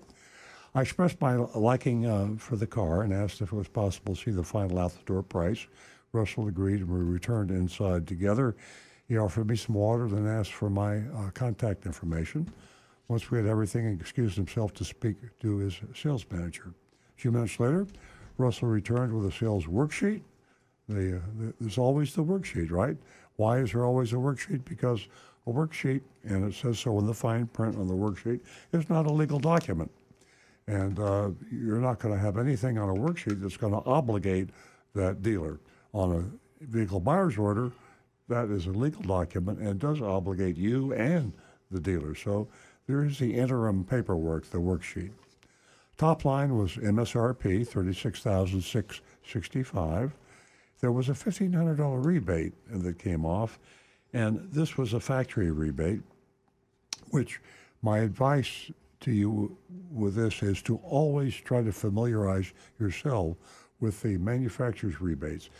In this case here, it was taken off, but maybe it wouldn't have been taken off if you didn't know about it, or maybe they planned on taking it off, but they just added it back on with some other things. So arm yourself with whatever Subaru or Honda or Toyota or Chevrolet is doing for you, the customer. You don't know what they're doing for the dealers. The dealers' money is confidential. Top secret. Yeah, the manufacturer of the dealer. But customer money, you should know about, because they'll keep your customer money. It's called gloming. Yeah. Glom the rebate. Yeah, and you'll sign a waiver and say all rebates come back to me, the dealer, and so you lost your rebate. Know what it is. In this case, it was $1,500, adjusted the price to $35,165, and then they added the $970 Prince Complete Care thing. Next came $89 in taxable fees, and $699 doc fee, which is also taxable fee, but they didn't have that label on it. And my real price was $36,923, which was $258 over MSRP. Now, that tells you that things are coming down, at least at Tifton. Yeah. For a Chevy. Yeah, for Chevy. Yeah. And but prices are coming down, and discounts are increasing. Manufacturers' discounts are increasing. Dealers' discounts are increasing. So prices are slowly coming down. I mean, the fact that GM's putting up $1,500 on this Equinox suggests they know which way the market's going. Yeah, exactly. He informed me that his manager had found a rebate for me, which more than covered their protection plan. He hoped that would work for me and showed me the price sheet. He explained that once they ran my credit, monthly payment would likely decrease as they automatically use a higher annual percentage rate for worst-case scenarios. On the worksheet, the sample payments. Yeah, and exactly. And they probably use a higher average. I mean, they're not going to be using an 800 beacon. No, they usually, what most dealers do, they use they claim it's the store average, and in often cases it is, which is higher than than what most people. Well, half the people get. Just the bottom line when it comes to payments: never buy a car on payments, or if you are thinking payments, don't tell the salesman or the dealership you're thinking payments, because it's too easy to be taken advantage of. You need an out-the-door price, cash price. And then you could convert that to payments yourself by your bank or your credit union, or if you have to, you could go to the dealer. The manufacturer might even have a really good deal, but you want to know the cash out-the-door price. And then after that, you can do anything you want to. You can change your mind and lease it. You can change your mind and finance it, but always start with that lowest out-the-door price. I thanked him for his time and insured him. Did I jump? No. Okay, my real price was $258 over MSRP. Pretty good. And I thanked him for his time, for him that I needed to discuss the purchase with my husband. I assured him I'd be in touch, and that we should try to buy the only. He said we should try to buy the only thing left would be to drive it. Russell thanked me for coming in and said let him know should we proceed. So, I kind of tipped my hand and. Told you this was going to be a pleasant experience because it was a small town. They did get a big Agent Lightning did get a pretty good picture of the MSRP and also the addendum label. And I show you that if you're streaming this to show you how dealers will typically take their addendum labels and put them right next to the Monroney label. And at first glance, it just looks like one big fat label. And you have to look closely because they try to get the addendum labels to look very similar.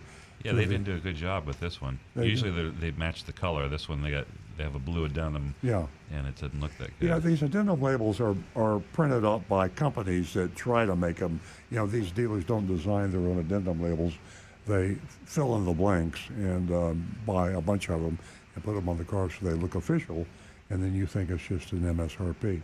So there we are, Tifton, Georgia, Chevrolet dealer, and we grade on the curve, and that means that it's almost impossible to get an A, but we do have an A or two in our recommended dealer list, and C should be the most common grade. I'm not sure that it is, but that's the way it should be. And please let us know. And you can go to YouTube, and Rick will read the scores out. You go to text and or Facebook, and Stu will find the scores. Yeah, got some coming in. Bob starts it off with a B for Prince Chevrolet. Jonathan Wellington. I guess a Floridian needs to drive to Georgia in order to get a good deal when buying a Chevy. Present dealership company accepted. Thank you. I'll give him a B+. The add-ons cost him for the higher grade of A. Let me make sure I don't have anybody else. I'm kind of going in that direction. If it was a market adjustment, I'm with you, Dad. That's almost more excusable. The extra equipment we don't like, but it was such a small amount, and the out the door wound up being, with the help of General Motors, just a little bit over MSRP. It sounds like a pretty good deal, and they seem to be really nice. I'm giving them a B as well. Yeah. Sounds reasonable. Rick? Okay. This is going to be a good one. You're going to love these. We'll start right off with Mark Anderson. Says, Mark from St. Louis, B. Time to party like it's 1999. Johnny Z. Fradley, I wonder if Prince Chevrolet sells a lot of little red Corvettes. Oh, probably. Purple Rain, a score of C. It didn't even want. Johnny, I love you, buddy. I love you. Johnny, be good. I like the Corvettes one. Tim Gilliland with a B. Brian Sidlatko, with just a few new cars on the lot, tells me they're selling cars at a good price. B. Mark Smith, I'll give him a B. And give me $5, B-. Myself, one little markup that they're open and honest about it. Just a little misdemeanor. They're not hiding anything though. No. I'm going with the B+.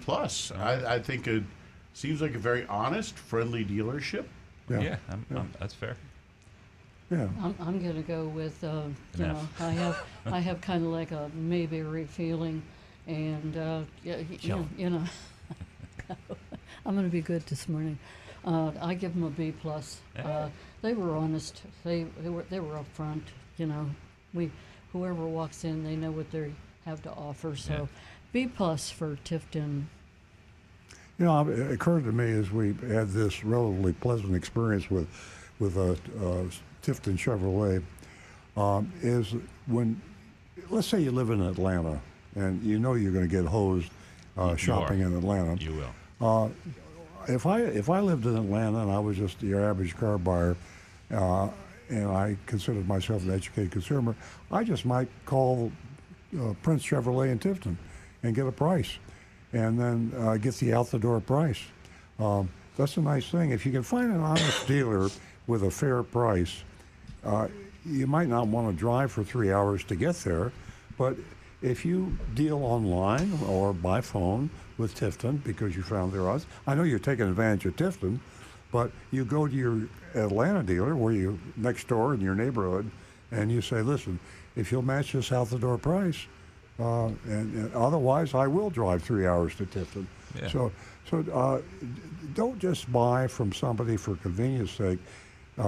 Get prices from people that aren't convenient because they're too far away if you can get a low price. Because you're playing poker, and when you say to your dealer, I'm going to drive 3 hours, you might in your heart of hearts though, I'm really not going to drive 3 hours, but make it believe you will. And you could. Yeah.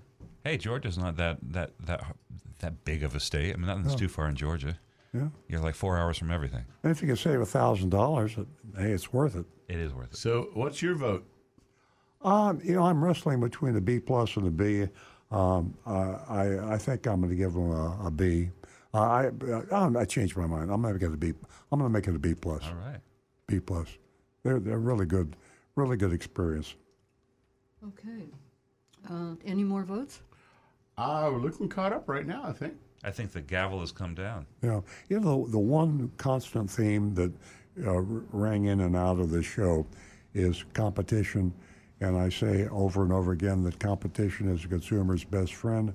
And use the aggressiveness of car dealers and their competitiveness against them. Their weakness. Weakness. It's their Achilles heel. I shudder when I say that because mine is severed. Don't talk about your Achilles heel is literally an Achilles heel. But go around and go as far as you have to go to get a good out-the-door price. Get it in writing, and there's going to be some frustration involved because you're going to be trying to get prices that they won't give you the price. But if you get a price in writing, email or text, you are going to, or even the old-fashioned snail mail, if you get a price in writing, they have to abide by it. Thank you very much. You heard it from Earl Stewart. Ladies, I wish you a happy Mother's Day. We all do. Happy Mother's Day. Enjoy your moment. Enjoy the day. We'll be right back here at 8 o'clock on the Oldies Channel. And please tune in. We look forward to hearing from you. You do make the show. We'll see you next week.